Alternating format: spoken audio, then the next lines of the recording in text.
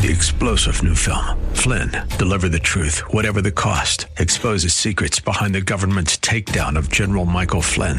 Flynn knew what the intel world had been up to. He ordered the first audit of the use of contractors. This set off alarm bells. He told the truth. He was the most dangerous person for Donald Trump to hire. They had to get rid of Flynn. Flynn, deliver the truth, whatever the cost. Available now. Watch it today. Go to salemnow.com. salemnow.com.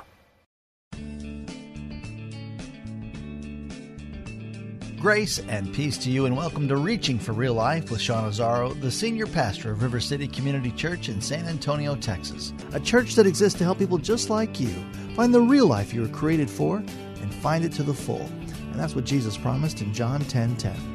And today we continue in the series called The Storyteller. It's the parables of Jesus. Pastor Sean is teaching from Matthew 25 with the parable of the 10 virgins, as 5 were foolish and 5 were wise. A parable of Jesus that was a picture of His coming, and for you to be ready. So what will the return of Christ look like? And a question back to you, are you ready? RealLife.org has this full message, sermon notes, and series available for free, but if you feel led to bless this listener-supported radio ministry, then please do so. There's a place to give at RealLife.org. Today it's part 2 of the message called The Foolish versus the Wise. It's time for Reaching for Real Life Radio. The things we're walking through will not have the final word. That's so important. I want you to grab that, because we've been trained, we've been socialized, we've been conditioned to respond differently. And Jesus is saying, I want you to understand that I'm coming back. This world's not forever, so I want you to see things differently. Look how Paul addressed it. He wrote in 2 Corinthians chapter 4. Let's start with verses 16 and 17. He says, therefore, we do not lose heart. Though outwardly we are wasting away. That whole idea, outwardly we're wasting away. When I was young, I didn't understand this. I understand it way more now. Just look in the mirror and just, ooh, yeah, no, Paul was right. This is not pretty. Outwardly we are wasting away, but good news, yet inwardly we're being renewed day by day. Our spirit, the eternal part of us.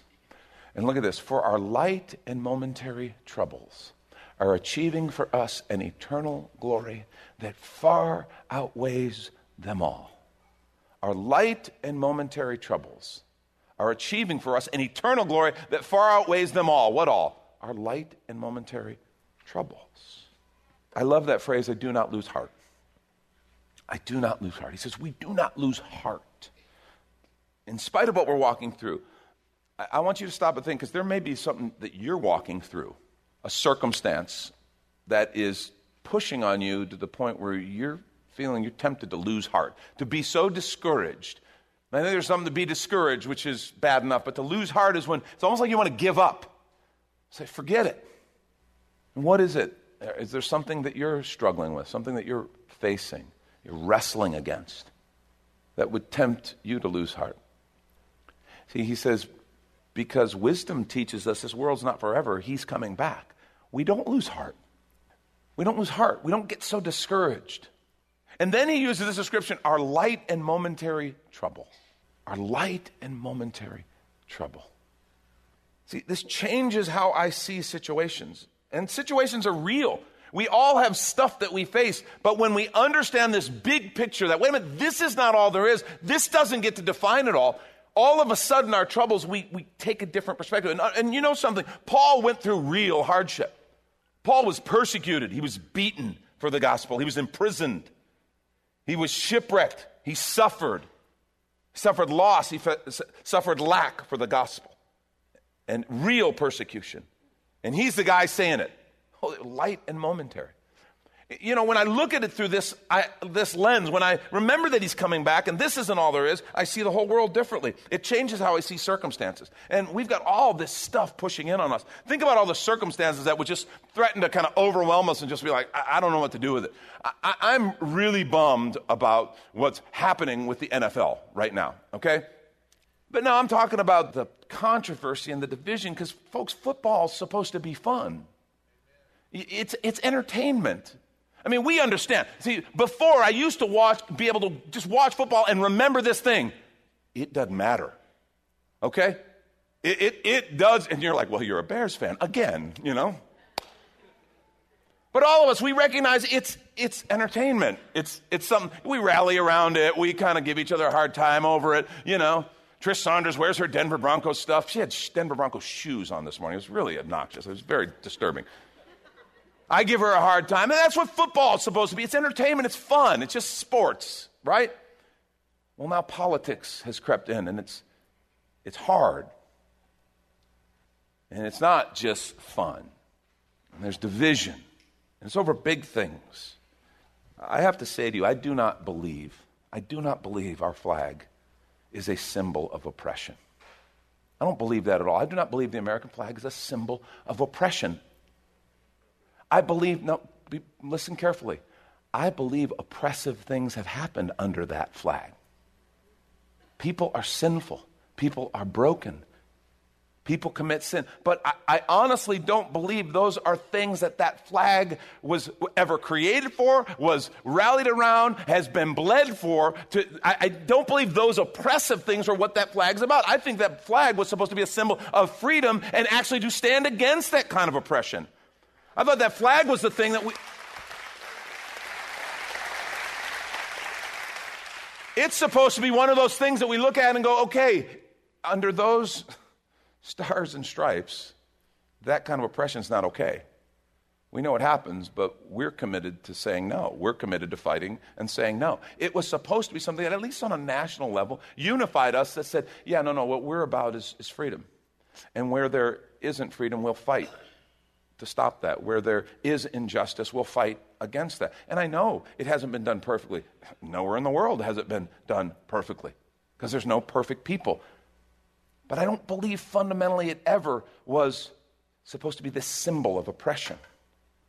And it saddens me to see this division. And I think it even muddies down the real conversation. Instead of talking about the real issue of oppression where it happens, we're talking about whether protesting the flag is the right way to say that. And we're getting into this thing where it's very emotional for a lot of people. And then, of course, I'm bombarded with news about that. And then I see what's happening in Puerto Rico. And I'm seeing a nation, an entire group of people who are in serious danger. I mean, tens, hundreds of thousands of people whose lives are in danger because the island has been devastated. And so even what we're facing and the kind of national back and forth we're having kind of seems lesser importance when you see a group of people who, it's like, we got to do something or lots of people are going to lose their lives.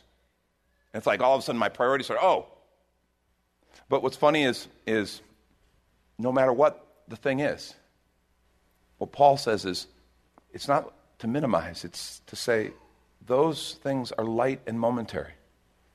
This political back and forth we're having, you do realize it's light and momentary. It's not forever. It's not forever. I mean, I hate to tell you, folks, the United States, if your religion is patriotism, that's messed up. Seriously, that's messed up. Because we understand nations rise, nations fall. The United States has risen, and the United States will fall, just like others before it. And our first and foremost identity is that we are followers of Jesus Christ. That's who we are. That's who we are. And so we understand, while we're going to have these cultural tug-of-wars and political back and forth, that's not forever. And even for those who have family and friends in Puerto Rico, we have a number of churches in Puerto Rico. And we're praying, how can we be a part of helping? How can we support them? How can we get involved in that and help them? But even if you're family and friends in Puerto Rico, even if you're in Puerto Rico, Paul would say to you, this is hard, this is real, but I just want to tell you in the big picture, it's light and momentary. It's light and momentary. And Jesus wants us to live with that kind of eye because he's coming back. It causes me to see everything differently. All this stuff that causes us so much heartache and anger and dissension, it's light and momentary because it's not going to be forever. Wisdom reminds us that this world is not forever because he's coming back. Second observation, when I remember he's coming back, my priorities change. When I remember he's coming back, my priorities change. I get this clear distinction between the temporal or the temporary and the eternal, right? I become clearly aware there are some things that are temporary, there are some things that are eternal. In fact, we were reading from 2 Corinthians 4. You remember? He said, our light momentary troubles achieving for us an eternal glory that far outweighs them all. The next thing he says is this. This is verse 18. So we fix our eyes not on what is seen, but on what is unseen. Since what is seen is temporary, but what is unseen is eternal. That's the secret to understanding. That's the secret to understanding the light and momentary part. It's understanding the difference between temporary, temporal, and eternal. See, this literally alters my values. My values change because I see more clearly. And I understand, it's not that these things aren't real, that they're not hard or any of that. It's not about denial. It's not rose-colored glasses. But I do understand these things are temporary. They're temporal. They are not eternal. They are not the big picture. And I clearly begin to understand that there are two things that are eternal. Right? There are two things that are eternal. I've told you this before. There's the things of God, things of the Spirit. Those are eternal. That's what eternity is all about. This God who created us, His intention for us, His provision for us, His Spirit. That's what's eternal. Okay? And remember what the second thing is that's eternal? People. People. Because people have an eternal spirit. Everything else that we wrestle with, that we fight over, that we put so much time and energy into, it's all temporal. It is all going to be going away. We understand that. We spend so much time working. We have so much time earning money. We spend so much time building our wealth and our estates and whatever you want to call it. We spend so much time on all this stuff. It's all temporary. Any of us who've been to a funeral know this idea, right, of the loan. It's all a loan. I come in with nothing. I leave with nothing. And I mean literally nothing. Those caskets are so small you can't put anything in them. You can try, but they don't give you any room. All you get is the suit of clothes that they put you in. And they never put you in something that you would choose. They put something, I remember him in this, and it's ugly, but they do it to us anyway. They're going to do it to you. You can bank on it. They mean well. They love you. But it's like we don't get to bring anything with us, do we? It's alone. 70, 80, 90 years. For that one kid in here, 110 years, whatever. But I mean, that's really important because we put so much effort and stock and energy when there's really only two things that are eternal, the things of God, the things of the Spirit, and people. And this is when we take a quick minute to remind you you're listening to Reaching for Real Life with Pastor Sean Azzaro, a listener-supported ministry of River City Community Church, in this message called The Foolish versus the Wise. The series is called The Storyteller, which is available right now on the sermon page at reallife.org.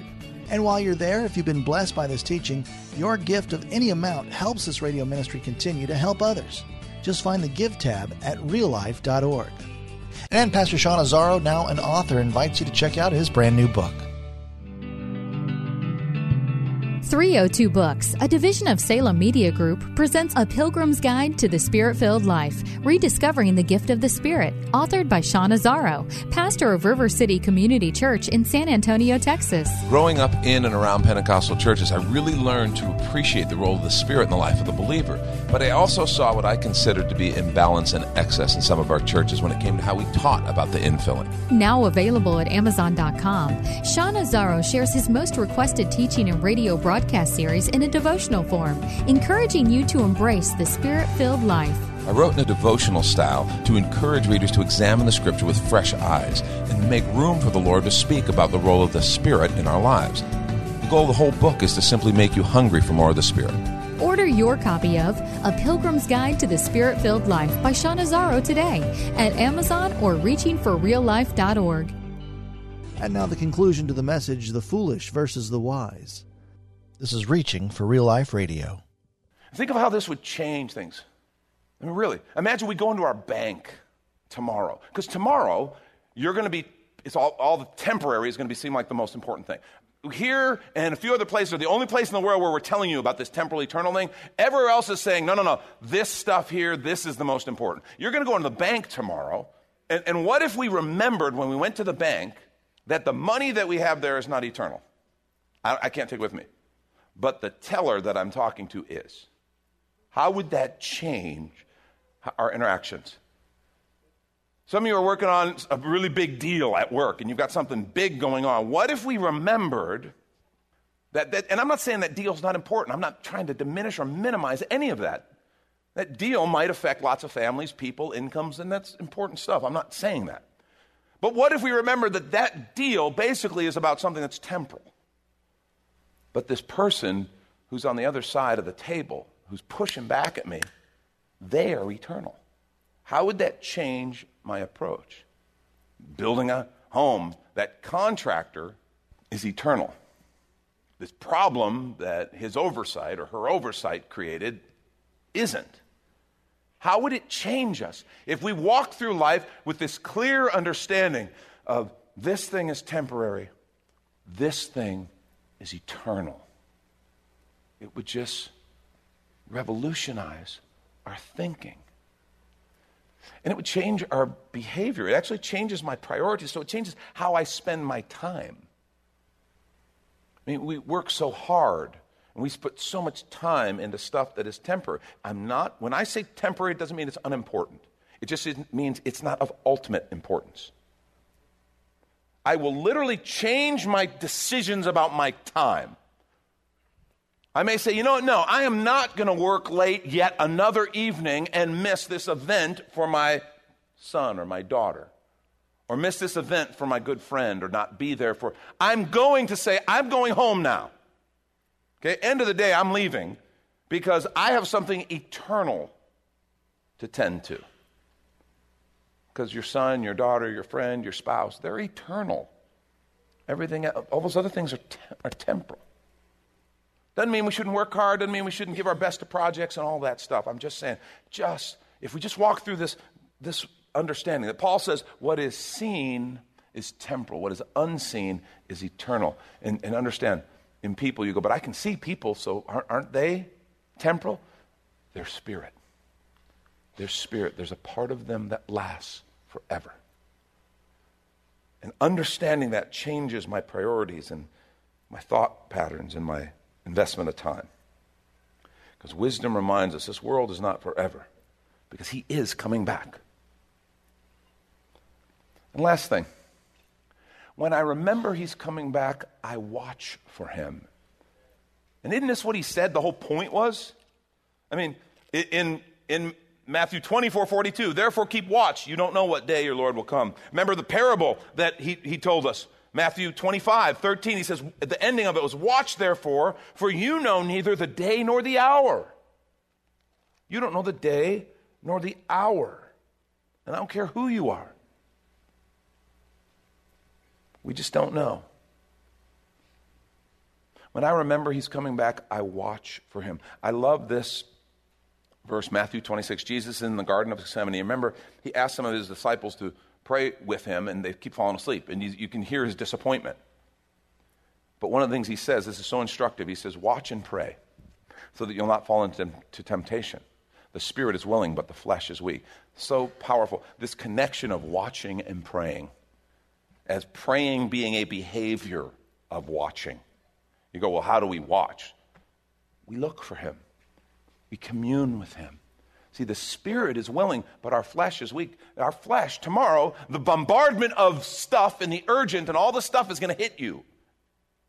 And I just want to say to you, it's going to hit us too. You're like, well, you work at a church, Sean. It must be easy. It is not. Do you understand? You might sit here and go, Sean's cracking on business and stuff, and da-da. I am not. Do you know that as the week gets underway for us, we are going to be tempted to forget what's eternal and what's temporal? Really. We're going to be going, oh man, we got the Franklin Graham thing. We got to make sure our facility's ready for that. Oh, we got the big balloon festival. Oh, that's going to be cool. Lots of people here, but we got all this, and this. Oh, we got the men's retreat. There's a lot of details for the men's retreat. And oh my gosh, then we got what we got coming, the holidays and all that. You didn't know that's how our meetings went, did you? So Agatha's on our staff. She's sitting there going, no, that's exactly. Wow. Sean, you gave that little speech. We are tempted. It's easy for us to take our eyes off the eternal if we're not careful. Because remember, the spirit, who moves my scripture without telling me? I'll tell you when you move my scripture. The spirit is willing, but the flesh is weak. We all have flesh that's going to want to jump in and get all bogged down. And he's saying, no, watch and pray. And your spirit will thank you. Your spirit will thank you. See, we watch for him. And this understanding of watching for him and knowing he's coming back changes how I pray. I pray with a different kind of urgency. We spend a lot of our prayer life praying for temporal things, don't we? And probably not near enough praying for eternal things. This understanding of what's temporal, what's eternal, and that he is coming back will change how I pray. Keeps my eye on the ball, so to speak, on what really matters, on what's really eternal. Keeps my eyes on his word. Keeps my eyes looking for his presence. And I begin to live my life with a sense of anticipation, understanding that he promised the best is yet to come. See, this is not all there is. I live with a sense of anticipation, understanding that the very best is yet to come. You know, we think of eternity and we think of, okay, there's now and then there's then. And we think of them as two very distinct things. When we begin to get this idea that he could come back anytime, whether the rapture of the church happens tomorrow, or the second coming of Christ happens tomorrow, or God chooses to take us home tomorrow, it doesn't matter. He could come at any time. It separates this hard delineation between now and then. And we realize, yeah, we're already living in eternity because we're eternal. I think differently. And I have a sense of anticipation of his presence here and now as I interact and as I pray and as I look around for what he's doing. And I have a sense of his presence and anticipation for then. It's funny. You know, as you go through stages in life, you have to change and you have to grow and you have to think differently. And we really, Lori and I loved being parents. We loved raising our kids. We enjoyed that. And there was a grieving process when our kids kind of grew up and then got ready to move out and do their own thing. We really did. We had this sense of, oh, we love this so much. It's going to be so hard. Let me tell you something. Parenting is great. Grandparenting is awesome. Oh, I just have to tell you, if you're not there yet, okay, wow. It really is. And it really illustrates something for us. And this is really true. Because it's the same thing when we were parenting. You know how your little baby, I remember when Lauren had this little word, when she was a little tiny girl, she would say the word king. She would say keen. You know, lion keen. Jesus is the keen. You know, she would say keen. I remember the first time we're driving. She's just learning to read. She's kindergarten. She's just learning to sound out words and read. And she's in the back seat, and we're driving, and we're stopped at a light, and there's a sign that says king. And she goes, king. It's king. You know what my wife did? No, baby, it's keen. It's keen, baby. You just say keen. She wasn't ready to move on from that adorable phase where she was saying keen. And, you know, it's just like every phase is so awesome. Let me tell you something. If you walk any length of time with the Lord, what you discover is God has new surprises and new joys in each phase. And it really is. Really, each age of your parenting, there's new joys. There's new fun. And people talk about the teenage years. Oh my gosh, teenage years. Yeah, there were hard things about the teenage years. But it was also when we really started to move to that and see that time where we could be friends, where there could be things we would hold in common, jokes that we would get. And there was just a different kind of relationship. And then when they're young adults and now they're raising their own families and there's things that we understand. And what that does, that historical timeline that lets you know God has been there and he's been good in every time period. The same God who has been there and has been good in every time period is going to be there and will still be good in each time period to come. And that includes eternity. And I know some of us think of eternity and we go, oh, that's wonderful. Yeah, here it's fun. We got goals. We're doing stuff. It's great. And then there we're going to sit on a cloud and play a harp. And that sounds so much fun. We think eternity sounds boring. It's like, oh my gosh, we're going to do that forever. Oh, I can't imagine. Really, I used to get worried about that. I'd be like, I love Jesus, you know, and all, but God, eternity sounds boring. Do you think the God who created us, the God who created purpose, who created mission, who created goals and dreams, do you think that if he has said the best is yet to come, Do you really think it's going to be a boring exercise in playing a harp on a cloud? Or do you think the best things that we've experienced here will be magnified, amplified, and better as we're with him, as we walk into an amazing eternity with him? See, there's a sense of anticipation as I recognize, wisdom thankfully reminds me this world is not forever because he's coming back. I want us to live with a sense of anticipation. Jesus wanted us to live with a sense of anticipation and with a watchful eye. Remember, this isn't all there is, because he's coming back. That's Pastor Sean Azzaro. You've been listening to Reaching for Real Life Radio. And if you'd like to hear this full message in the series, The Storyteller, it's available right now on demand at reallife.org. And there, if you're able to bless back, your financial gift helps this radio ministry continue. Again, look for the Give tab at reallife.org. And while you're there, we'd appreciate your feedback. You can leave us a note on our Contact Us page. Or even better, your financial gift helps this radio ministry continue. Find that Give tab at reallife.org. But of course, you're invited to visit and join us at River City Community Church, located on Lookout Road right behind Rotama Park, next to the Real Life Amphitheater. If you'd like to call the church, the number is 210-490-5262, as Reaching for Real Life Radio is a service of River City Community Church. We hope you join us again next time as you travel the road to real life. 3-star General Michael J. Flynn, head of the Pentagon Intelligence Agency, knew all the government's dirty secrets. He was one of the most respected generals in the military. Flynn knew what the intel world had been up to. He understood its funding. He ordered the first audit of the use of contractors. This set off alarm bells. The explosive new documentary, Flynn, Deliver the Truth, Whatever the Cost, uncovers the facts behind this scandal. Flynn told the truth. He was the most dangerous person for Donald Trump to hire. I find out the worst enemy that I'm going to face in my life is right here in America. They took my assessment and they wanted me to change it. And I was like, I'm not changing it. They had to get rid of Flynn. With in-depth interviews, archival footage, and never-before-seen personal records of the man behind the headlines. I just felt like I was drowning. Flynn, Deliver the Truth, Whatever the Cost. Available now. Watch it today. Go to salemnow.com. salemnow.com.